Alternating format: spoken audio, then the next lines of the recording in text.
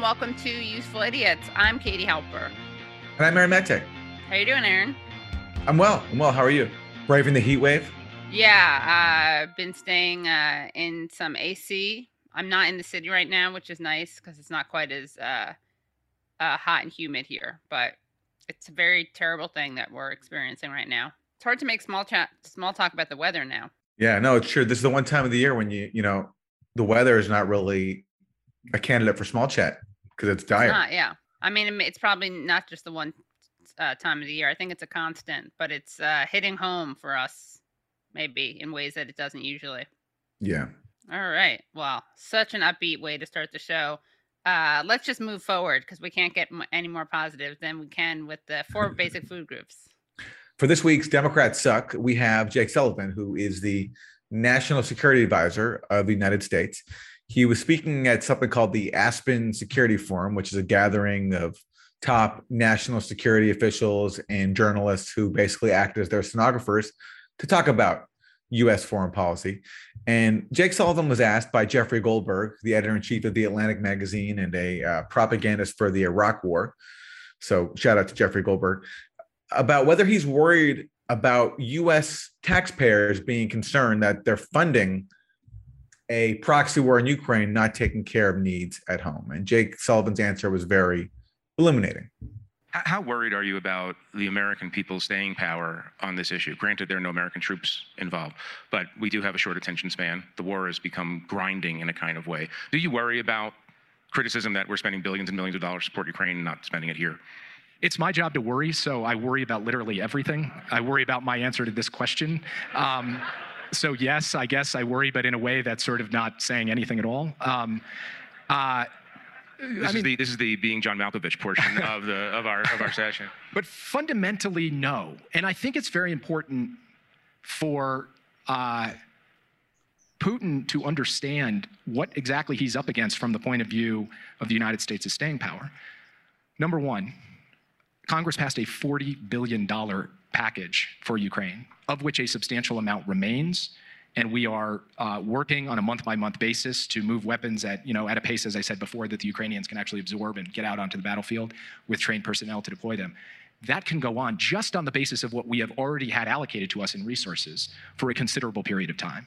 And then I strongly believe that there will be bipartisan support in the Congress to re-up those resources should it become necessary. Does that mean that there is the same level of intensity in the American public as there was in the early weeks of the war? Is it on TV 24/7? No. But is the reservoir of support in this country, as translated into the Congress and the executive branch, deep and sustainable from the point of view of doing whatever it takes for, as the president has said, as long as it takes? Yes. What a relief. What a relief, huh? So, okay, this is like a Democrat suck on so many different levels. First of all, Jake Sullivan is asked, are you worried about Americans pointing out that we're spending all this money on a proxy war not at home? And he says fundamentally no. So he doesn't really care whether or not U.S. citizens, taxpayers will say that. And also the reason he can say that he doesn't care about American public opinion is because Congress, led by Democrats, controlled by Democrats, has already given the administration $40 billion, which he says will allow the U.S. to continue the proxy war for a considerable amount of time. And he says, even if we run out of money, he's confident that Congress will re-up the proxy war funding again, if need be. So public opinion be damned. And I just find that there's so many reasons to find that contemptible, but the disdain he has for American public opinion, where even if they turn against the war, it won't matter because Congress will be able to turn around and vote for more money anyway. And he's celebrating that. And this is at a time when the administration is framing this war as a defense of democracy. Okay. Well, what's more anti-democratic than like not caring about what people think to fund a devastating proxy war? But that just doesn't cross Jake Sullivan's mind. He's so steeped in democracy. He can't even conceive of anything. Exactly. Yeah. Also, I like the way he shares about it. I like the way he personalizes it. I guess he has some kind of low-grade anxiety. He worries about things all the time. He worries about his answers, but doesn't worry about geopolitical matters particularly. Yeah, that's some classic like fake self-deprecation. He's trying to look humble and right. Self-aware. And relatable. Yeah. But it fails pretty miserably. It comes off as so phony. Yeah, he comes off as kind of robotic. Yeah. So that's Democrats suck. So for Republicans suck, we got a great clip of Rep. Marjorie Taylor Greene saying some interesting things about what the Republican Party should be doing. And this is during an interview with the conservative Next News Network while attending the Turning Point USA Student Action Summit in Florida. Taylor Hansen here with Next News Network, and I am here with the one and only beautiful Marjorie Taylor Greene. Say hello to everyone, Marjorie. Oh, hi everyone, and I'm happy to be here with you, Taylor. So I just have a few questions for you today. First off being, what do you think is the primary focus of the GOP going into 2022? What should it be opposed to what it is? Oh, wow, that's a tough question because there's a lot of things that should be. I think Republicans really need to recognize the people they represent, okay, their voters, not the lobbyist donors, not the corporate PACs, not those people. That's not who the Republican Party should represent. We need to be the party of nationalism, and I'm a Christian and I say it proudly. We should be Christian nationalists. And when Republicans learn to represent most of the people that vote for them, then we will be the party that continues to grow without having to chase down certain identities or chase down certain segments of people. We just need to represent Americans, and most Americans, no matter how they vote, really care about the same things. And I want to see Republicans actually do their job. That's Absolutely. What I want to see. It'd be crazy, right? First time in a long time. Yeah, I mean, we might continue to hold power. Might have a heart attack. Whoa. Yeah. So, Aaron, it sounds like, and I'm very upset about this, but the Republican Party that she envisions may not have room for you and me. Unless we become Christian nationalists. We could do that, right? Yeah, there's still time. There's still time, yeah. What do you have to do to become a Christian nationalist? I don't know. That's a good question. Well, first you got to convert, which is fairly easy, apparently. I think it's a pretty easy conversion. Converting Judaism is hard. But then after you convert, like, where does the nationalist part come in? What do you have to do to proclaim that you're a nationalist? I don't know. Like, we should have, Christian, you get baptized, you go through the ceremony. Sure. Okay, great. But then is there a nationalism ceremony to show that you're a Christian nationalist? Right. What would you get baptized in? Like a big vat of American apple pie or something? Yeah. Or do you have to commit a hate crime or something to show you're bona fides? Yeah. That is why Republicans suck. Just one example of Republicans suck. I think it's a pretty good candidate. It's a very good candidate, but to me, it's also a double.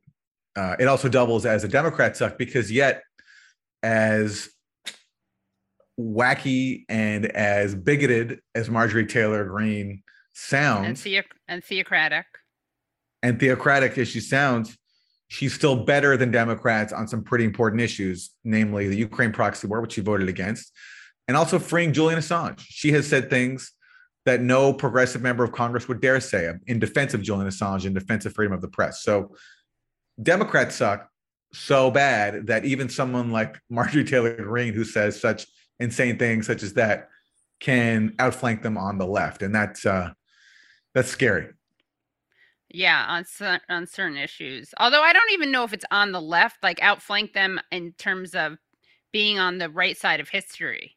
Well, yeah, sure. Yeah. I mean, that she's a leftist, but I mean, no, of course. Not that she's a leftist, but just that these are positions that I would normally associate with the left, defending free speech and opposing wars. So progressives out there, please don't let Marjorie Taylor Greene be better than you on any issue. It's a really, really huge embarrassment. This is a lunatic, theocrat, Christian nationalist, self-avowed Christian nationalist. Anyway, I like that tattooed guy. He's like edgy. Yeah, he's the hip Christian nationalist. Good face of Christian nationalism, guys. Not your mama's Christian nationalism. All right. So for Isn't That Weird, we don't often cover what's happening in the world of fashion, but this week we have a development that I think qualifies as a weird entry. And that is in the midst of a war on their country in which they are begging the world for billions of dollars more in weapons. The Zelenskys, Vladimir Zelensky, the president of Ukraine, and his wife took time out to pose for Vogue magazine. Nice black and white footage. What's happening here? Okay, so we see the Zelensky and his wife. So yeah, that's some footage from the photo shoot. It was shot by Annie Leibovitz, the famed fashion photographer, and so that's really what Ukraine needs right now. Not just advanced weapons that could possibly trigger World War III, but Annie Leibovitz and her team of stylists and crew members. Amazing how the Zelenskys had time for a really elaborate photo shoot in the midst of a war. And I want to show my favorite picture from this photo shoot. It's pretty stunning. It's Vladimir Zelensky's wife, the first lady of Ukraine. There she is posing in front of a destroyed aircraft and clutching her chest. And there's all these Ukrainian soldiers around her, artfully arranged in these stern poses. Very dramatic. I will say that's definitely the best proxy war fashion shoot I've ever seen. Hands down. Top 5. I'll say top 5. Top 5, really? Oh, wow. Okay, tough credit. Proxy Tough war credit. fashion shoots, yeah. Yeah. I have a high standard for that, yeah. Well, that certainly is weird. Isn't that terrible? So you guys may remember from last week that Aaron presented a terrible that was about a woman who found a cigarette in the French fries or French fried chicken. Well, that's so not terrible compared to this story, which is, I'm just going to read at the New York Post. The headline is Snakes on a Plane. Flight attendant finds severed snake head in airline meal. Just in case regular airline food wasn't disgusting enough, a Turkish flight attendant was left horrified after allegedly discovering a snakehead in their in-flight meal. A video detailing the culinary nightmare is currently causing bouts of retching across social media. So gross. The skin-crawling incident reportedly reared its head on July 21st on a Sun Express flight from Ankara, Turkey to Dusseldorf, Germany. A flight attendant had just tucked into their crew meal, whereupon, after a few bites, they discovered the head of the serpent leering up from the tray. Oh my God. That's so disgusting. So I don't know how that happened, but there is going to be an investigation. According to the spokesperson for the airline, it is our top priority that the services we provide to our guests on our aircraft are of the highest quality and that both our guests and employees have a comfortable and safe flight experience. The allegations and shares in the press regarding in-flight food service are absolutely unacceptable.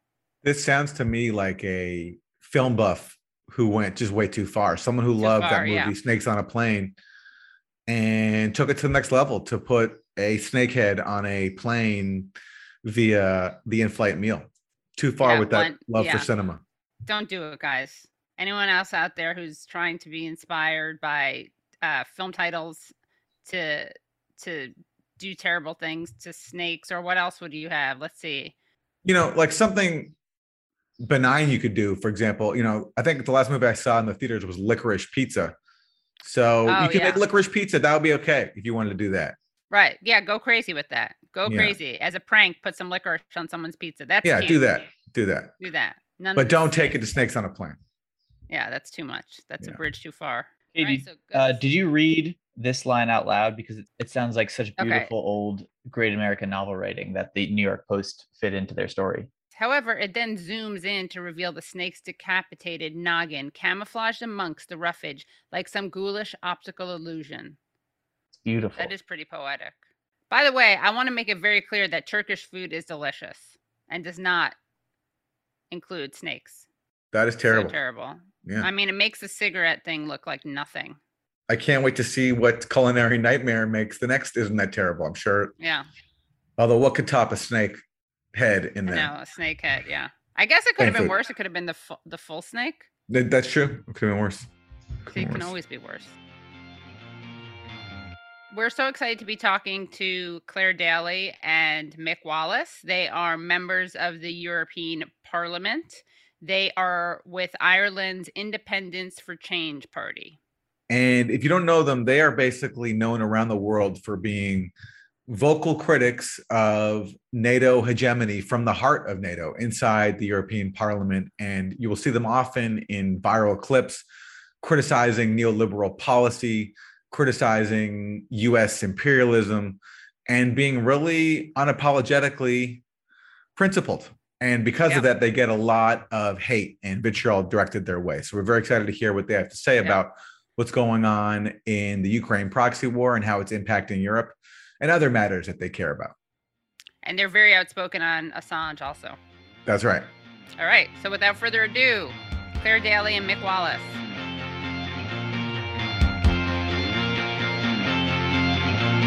Mick Wallace and Clare Daly, thank you for joining us. No bother. Thanks for having us.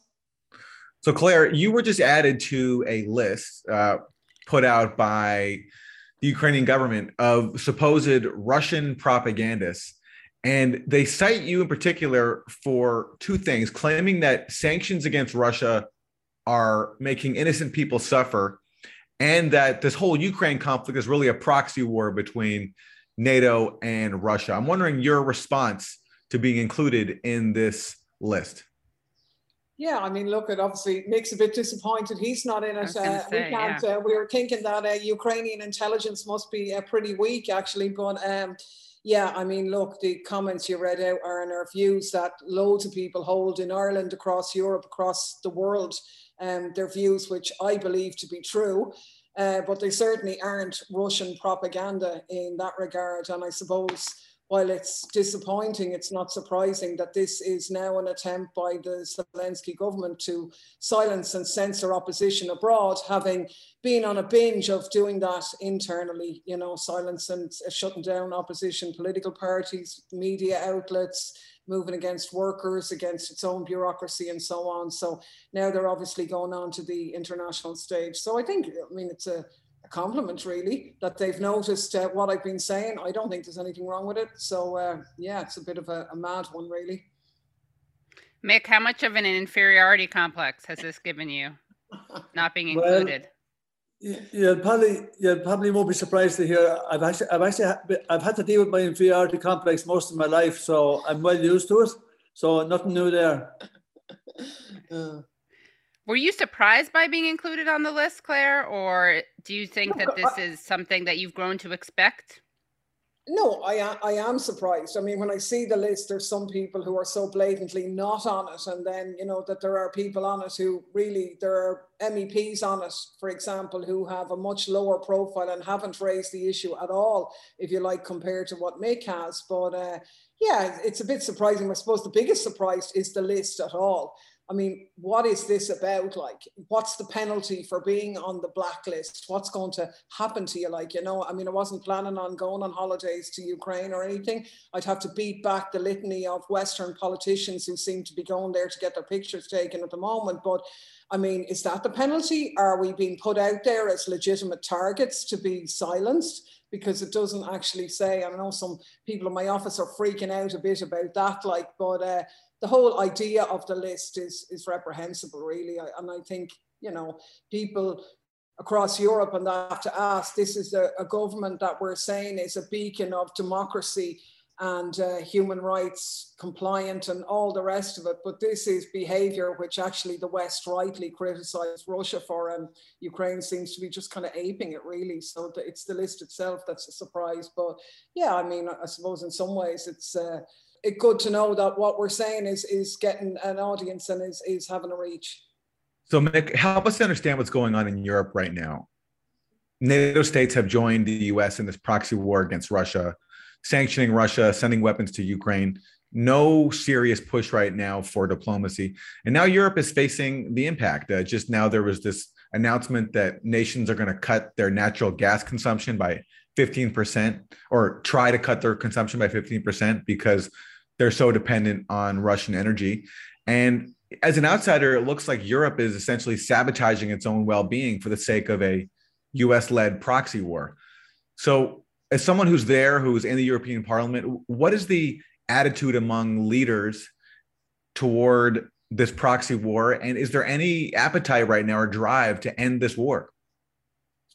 Well, sadly, there isn't an appetite for ending the war. There's been an appetite for fueling it since it started over 5 months ago now. And it's obviously very disappointing for us. The European leaders, if you could call them that, have behaved in a very subservient manner to the US NATO agenda. And that's very worrying for us because it's not something that is in the interest of the ordinary people of Europe, because we've said from the start that the sanctions would be self-destructive and they were going to have a bigger impact on the people of Europe than they're going to have on the Kremlin or Putin, that they weren't going to stop the war. And as it turns out, well, yes, and some of the sanctions, I'd say, are definitely going to have a huge impact on the Russian economy.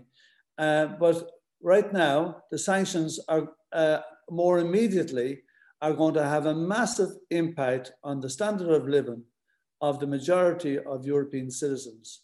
Now, the idea that we would fuel a war in Ukraine, that we would pump more and more weapons in there to make sure the war didn't stop and that it would go on and on and on at a cost to ourselves isn't actually something that the ordinary people of Europe agree with. And there was a very interesting survey done there about 3 weeks ago by the European Council for Foreign Relations, which is a European body. And they found that over 2 to 1 of the Europeans that were surveyed in 10 of the EU countries, over 2 to 1 favored peace rather than punishing Russia. But sadly, the politicians are in a different place. And sadly as well, the mainstream media is in a different place. And the mainstream media and the politicians have behaved as if they were almost working for NATO. And that's really sad for us because we like the idea of the European project, of the European Union working in the interest of all its citizens. But sadly, that's not really what's happening at the moment. Now, it wasn't really, we wouldn't say it was happening before the war either, because gradually over the last 20 years, different treaties have turned the EU project into a neoliberal project. And the neoliberalism now is very much enshrined in the treaties of the EU. So we were serving the interest of big business before those of the ordinary people. And we came to the European Union in an effort to try and change that and reverse that trend. But obviously this war has escalated problems. But what we're going to see now is that there's going to be a bit of unrest among the people of Europe when it hits their pocket, when it hits their living standards, and they're kind of wondering, well, what is this for? And it's pretty obvious that the EU has made no attempt at diplomacy, no attempt at getting people around the negotiation table. And to just dismiss it all and say, oh, you can't talk to Putin, so he's a madman. Well, listen, I mean, we're not defending Putin. We've never said a good word about him in our lives. He's a right-wing neoliberal nationalist, and he doesn't behave in a manner that we think a leader should behave in a country. But we don't see a whole lot of leaders we like anywhere on the planet right now at the moment. And he's another one of them that we criticize. But the idea that you cannot have dialogue or diplomacy because you don't like the leader. I mean, what goddamn leader have we liked on any side of any war in the last 70 years, tell me? What about the effect that this is going to have on climate? Well, I'm on the Environment Committee in the Parliament as well. And it's pretty obvious that there's been a serious rollback on environmental commitments. We're looking at a situation now where the Germans are going to start digging up coal again. We're probably going to look at trying to import more liquefied LNG from the Americans, which is probably the most filthy gas on the planet because it's processed through fracking, which destroys living conditions for a lot of the people that live in the area where it's fracked. And then there's huge methane emissions from the boats coming across the Atlantic as well to Europe. Obviously, they're saying, oh, we've got to lean ourselves off Russian gas and Russian oil. But at the same time, they're literally just going to jump into bed with some other rogue supplier. I mean, we're actually looking, Ireland, for example, is going to buy oil and our gas, they're talking about buying gas from Israel. Now, Israel can't refine gas, but there's a deal being done where the Egyptians are going to refine it. So we're going to take it from Israel via Egypt. Now, I mean, we don't defend the Russian government, and by God, good luck to anyone that tries to defend the Israeli one. Now, we're also happy enough to sit down and have buns and tea with the Saudis on a regular basis and buy and sell stuff off them on a regular basis, despite it doesn't seem to matter how many heads they chop off in a month, or it doesn't matter how many people. I mean, the UN report only last December showed that almost 400,000 were dead in Yemen, and 15.8 million have been pushed into extreme poverty. It's literally almost a genocide that the Saudis, UAE are carrying out, and they couldn't do it without the support of the Americans and the European member states. So we're prepared. We have no problem doing business with the Saudis, who are creating terrible human rights abuses in Yemen. We have no problem dealing with the Israelis, who continue to commit terrible human rights abuses against the Palestinians. And but now all of a sudden we have a problem with Russia. I think that's a key question, Katie, because I mean, we're in Europe now, and Europe is in the midst of an absolutely massive heat wave, drought, major rivers are drying up. There's going to be huge agricultural problems. And now the leadership across the EU is going back to digging up coal, as Mick says. This is going to be catastrophic. And when you add it on to the price that we're paying for energy, the reduction, Europe is on the verge of a major, real catastrophe if this keeps going. What's your response to the way that so many politicians and so many industry spokespeople like to pretend that you can either you can work on climate change or you can help people in their pocketbooks? Like you can help people pay the bills or you can help the planet. How can those two things be reconciled?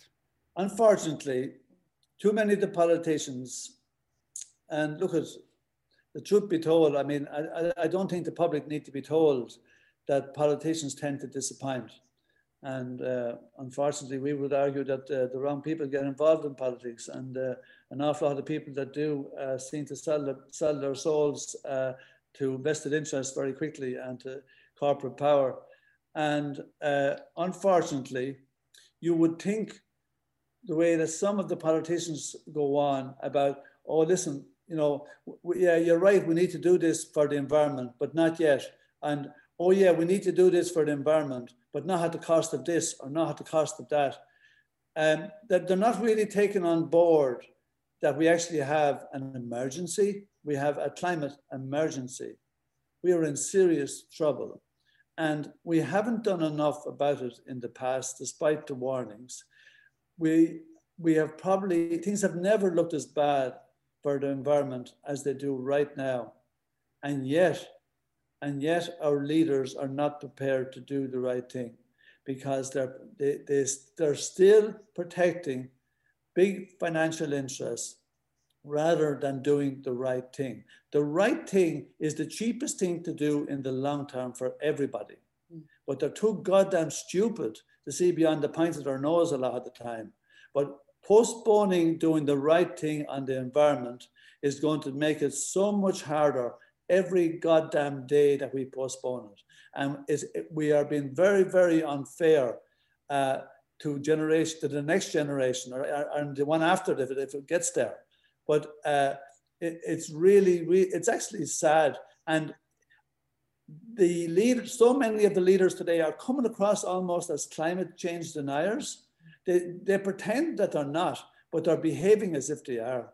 I think this idea is a bit of a fig leaf as well, like this either or, like it's actually a lie being put out by big industry and big agri and all of the actual structures or institutions that are responsible for climate change in the first place. I mean, obviously we're all responsible for our own footprint, but the footprint of ordinary people is nothing compared to that of big business. And they're the ones who put out this idea because they're just really trying to protect their own profits. And that's what we see. And I mean, it's shocking when you look at the European Union now on the verge of, with serious, you know, climate problems in Europe.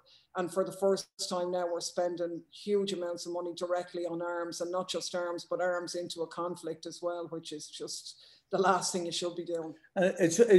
People should realize that of all the measures that have been introduced on climate since they began, I don't know, maybe about 40 years ago, not once have the military footprint been taken into consideration. Not once by any entity, not by the UN, not by the EU, not by any member state government, not by the Americans, not by anybody. Why? What's the most important? How bad? On the war in Ukraine, I wanted to ask you for your response to Jens Stoltenberg, the head of NATO. He recently spoke. I believe he was speaking before the body you serve in, the European Parliament. And he said that people who are warning about the adverse impacts of this proxy war need to stop complaining. So of course, yes, it has a price. But not to act and just let that brutality continue and let that brutality of Russia be awarded is for me a higher price.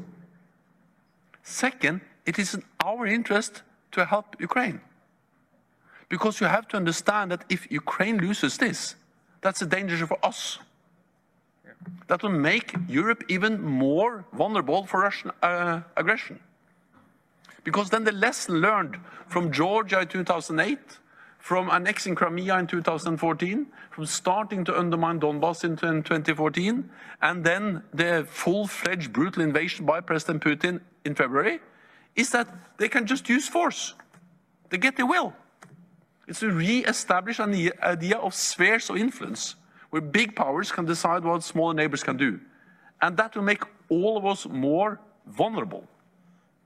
So even if you don't care about the moral aspect of this, supporting the people of Ukraine, you should care about your own security interest.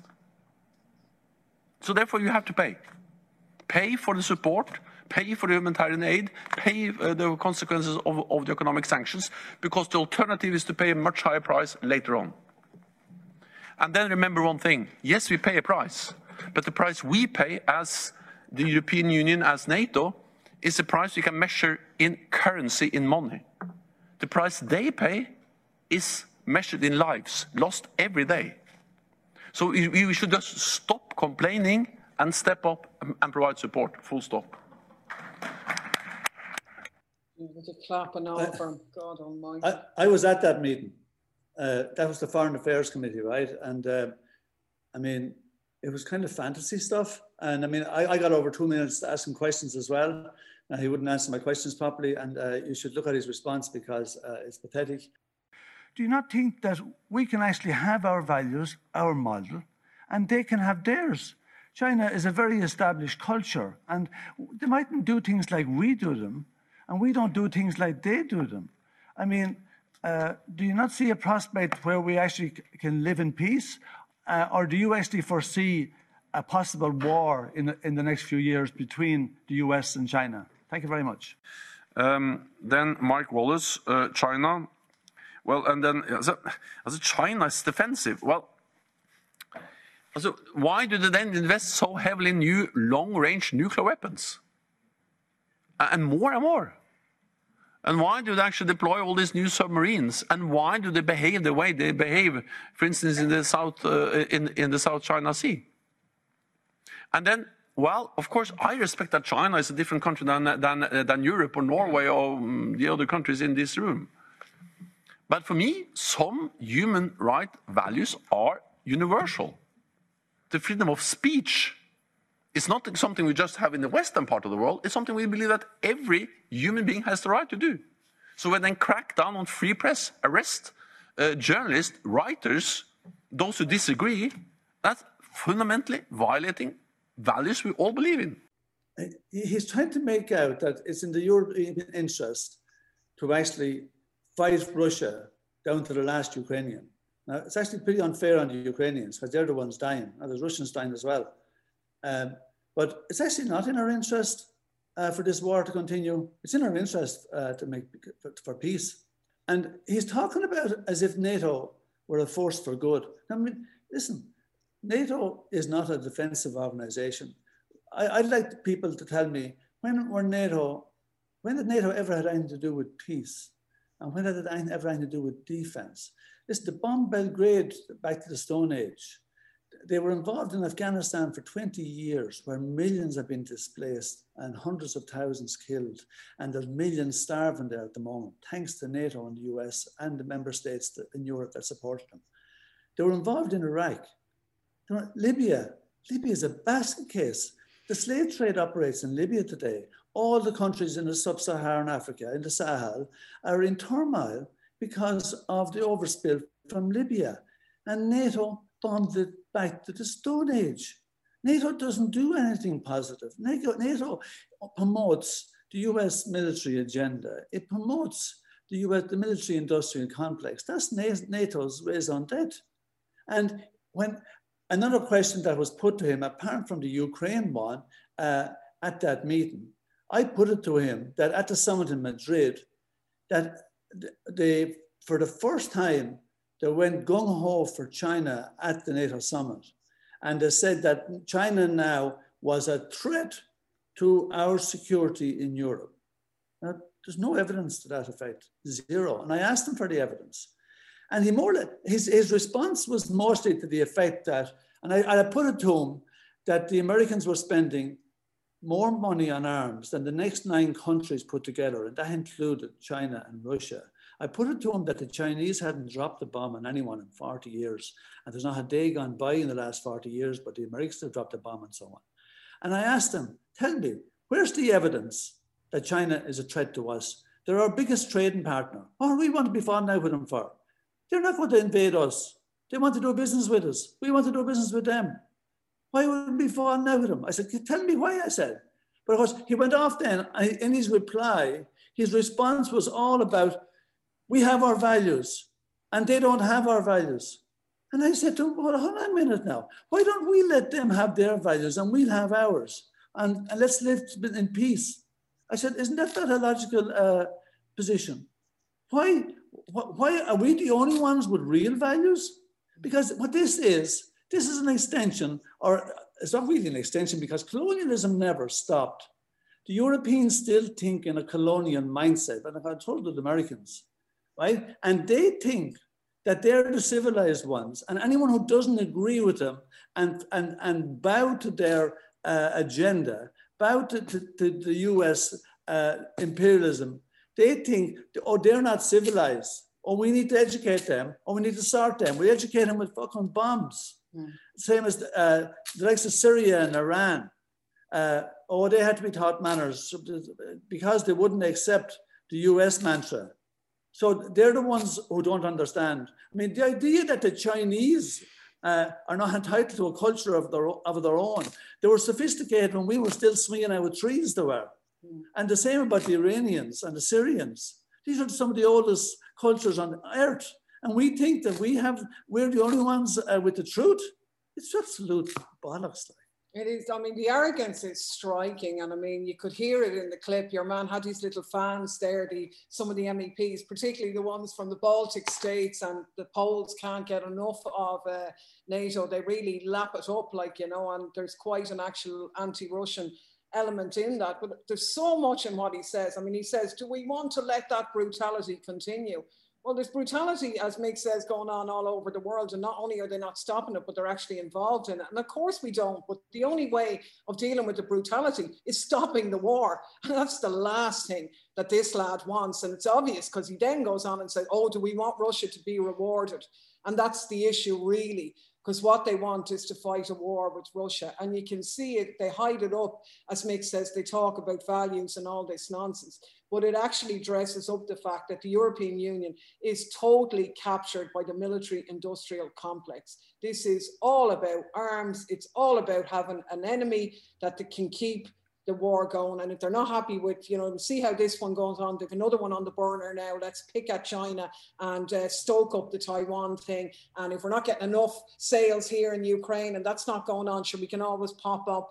And since we really, isn't it? I mean, since we went to, we were in the Irish Parliament for years, and we were saying the same things in the Irish Parliament as we were saying the European ones. We didn't get half as much grief as we're getting now. But since we got here, the anti-Chinese and anti-Russian rhetoric has been there right from the start, and it's been totally ratcheted up now. And unfortunately, Putin's invasion has given them a certain legitimacy to that idea. But we were having fights with them all the time. They'd say, it's okay for ye. You're on the other side of Europe, sitting there on your little island now, no one annoying ye. You don't know what it was like to be occupied by Russia, Bit of a stupid move on their part saying that this was the Baltic states, because actually while we weren't occupied by Russia, we were a country that was colonized and occupied for generations by a big neighbor. So actually we know more than most European nations do. We're a kind of in an unusual spot where we're a Western, very much, I suppose, a country that's sort of rooted in Western Europe, but we have an anti-colonial past. We were colonized ourselves. It's an unusual mix, actually, and Ireland could be playing a really good role in exposing a lot of what's going on here, but unfortunately our government has gone in, so we get this mantra at home, oh, it's our security that's at stake. But they weren't saying that in Ireland, that we should rearm the IRA again in case the Brits come back. They certainly aren't saying that. What they're saying is we needed a peace agreement, and we had a peace agreement, and the US, in fairness, at the time played a good role in delivering peace in Ireland. We had to sit down and live with people who carried out appalling atrocities in our history, and everyone's the better for it.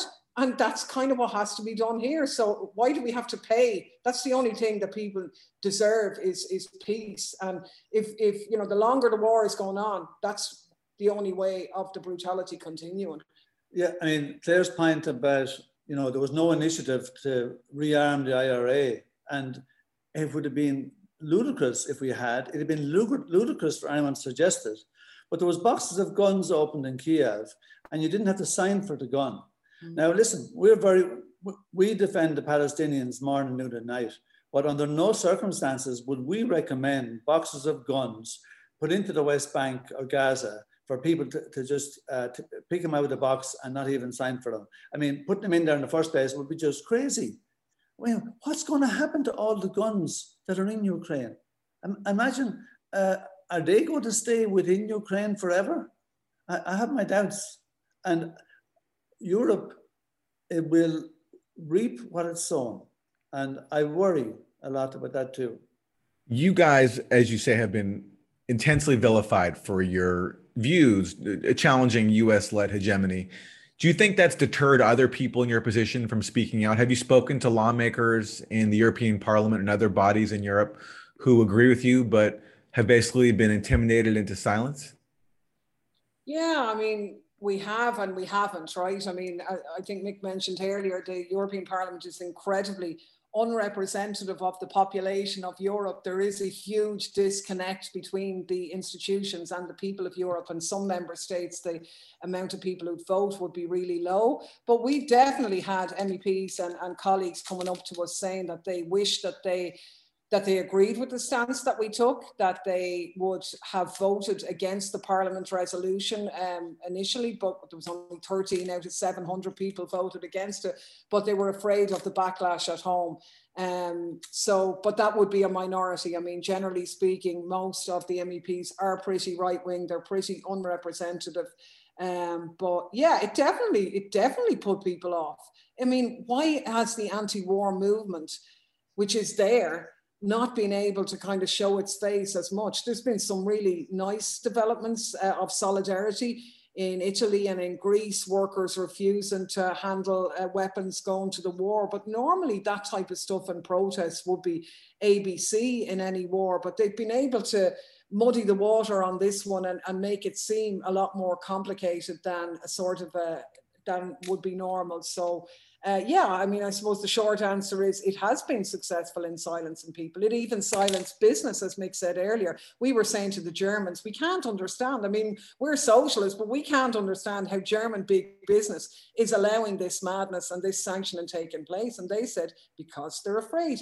Because when they tried, and they did, German business were carrying on doing business with Russia, but they were shamed out of it one by one. And they even were circumstances of trade unions and workplace committees being used to come out and say, well, we don't mind, we're prepared to sacrifice our jobs and our hours and our pay if we're supporting colleagues in Ukraine. Now, did you ever? I mean, the question will be is when they lose their jobs now very soon, are they going to be in the same boat?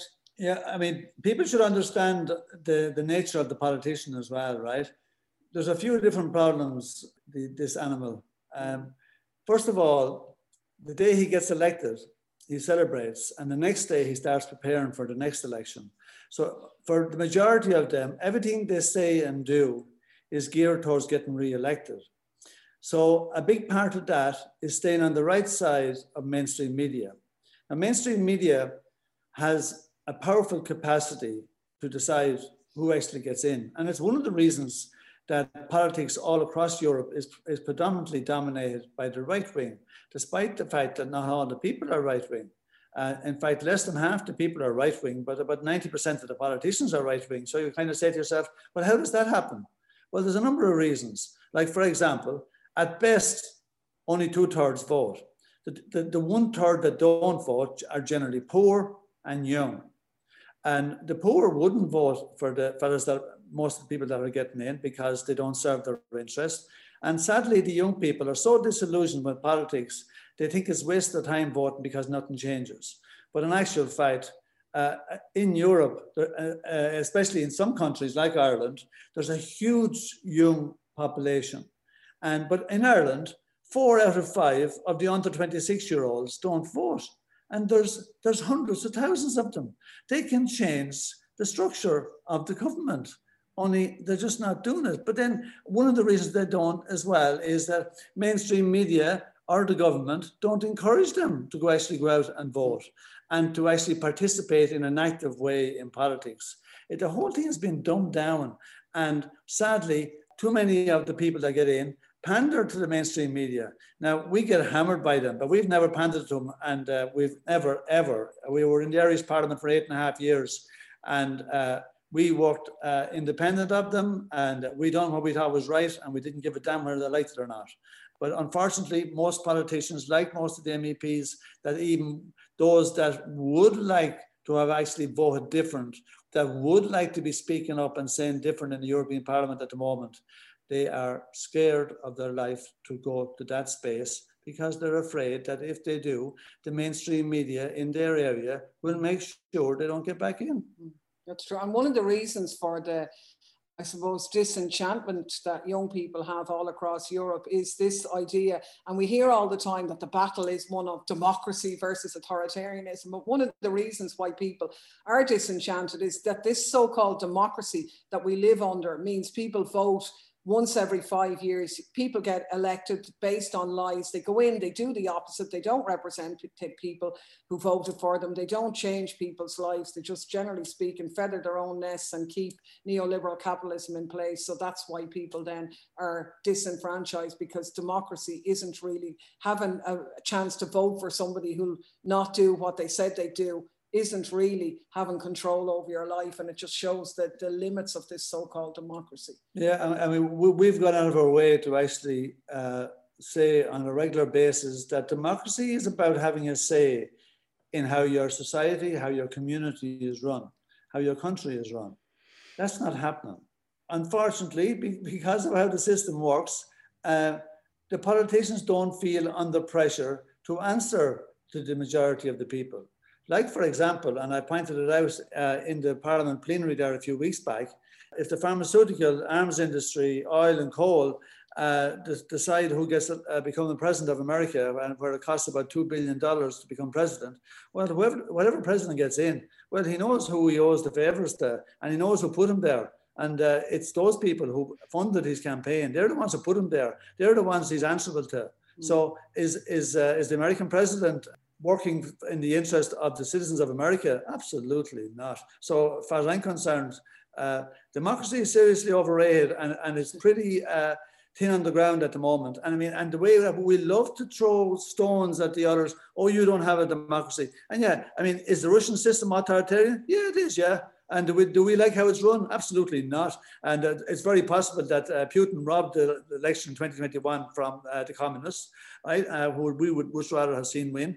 But I mean, the idea that we're doing everything right and, oh, we abide by human rights, oh, we don't arrest journalists. And Stoltenberg actually said that to me about China. They arrest journalists, and I roared up at him, Julian Assange, but he pretended not to hear, right? Julian Assange exposed US NATO war crimes, and he's paying a price for it. He had the audacity to tell the truth. And it says so much about the mainstream media that so few of them are actually able to stand up and speak truthfully about the treatment of Julian Assange. So few of them are prepared to put pen to paper and said, this is outrageous. and this is criminal, what they're doing to Julian Assange. So the idea that the West honors the independence of journalism, you know what now?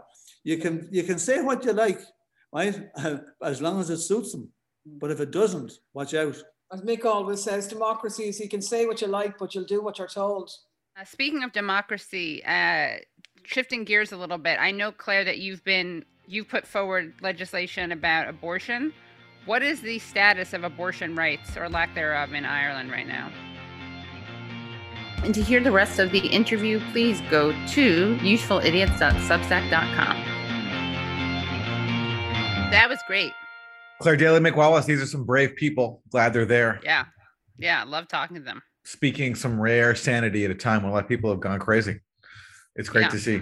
Very rare. And it's crazy, as we touched on, they get really vilified for what they're doing, especially in their home country of Ireland. All kinds of hit pieces, disingenuous attacks on them, taking their words out of context, the usual stuff, calling them Russian propagandists, all that stuff. But they're a good model of how to be resilient in the face of disinformation campaigns and smear tactics. Just don't be afraid of being called names. Don't let them get you down. I thought it was really interesting what they were saying about how the U.S. helped broker negotiations between England and Ireland, because it's a reminder of what the U.S. could be doing with Russia and Ukraine, and obviously isn't. Yeah, that was a rare case of the U.S. Getting behind peace. Yeah, really grateful that they came on. Yeah. And for bonus content, you can go to usefulidiots.substack.com to get parts of this interview that are only for our subscribers and other bonus content. All right, guys. Thanks so much. See you next week. Bye.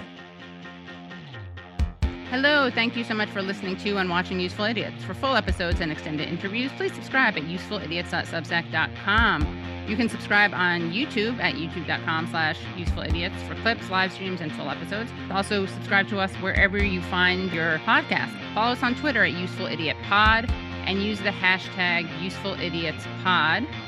Join us Mondays at 10 a.m. for the Useful Idiots Monday Morning Show, where we discuss the Sunday morning news shows so you don't have to watch them.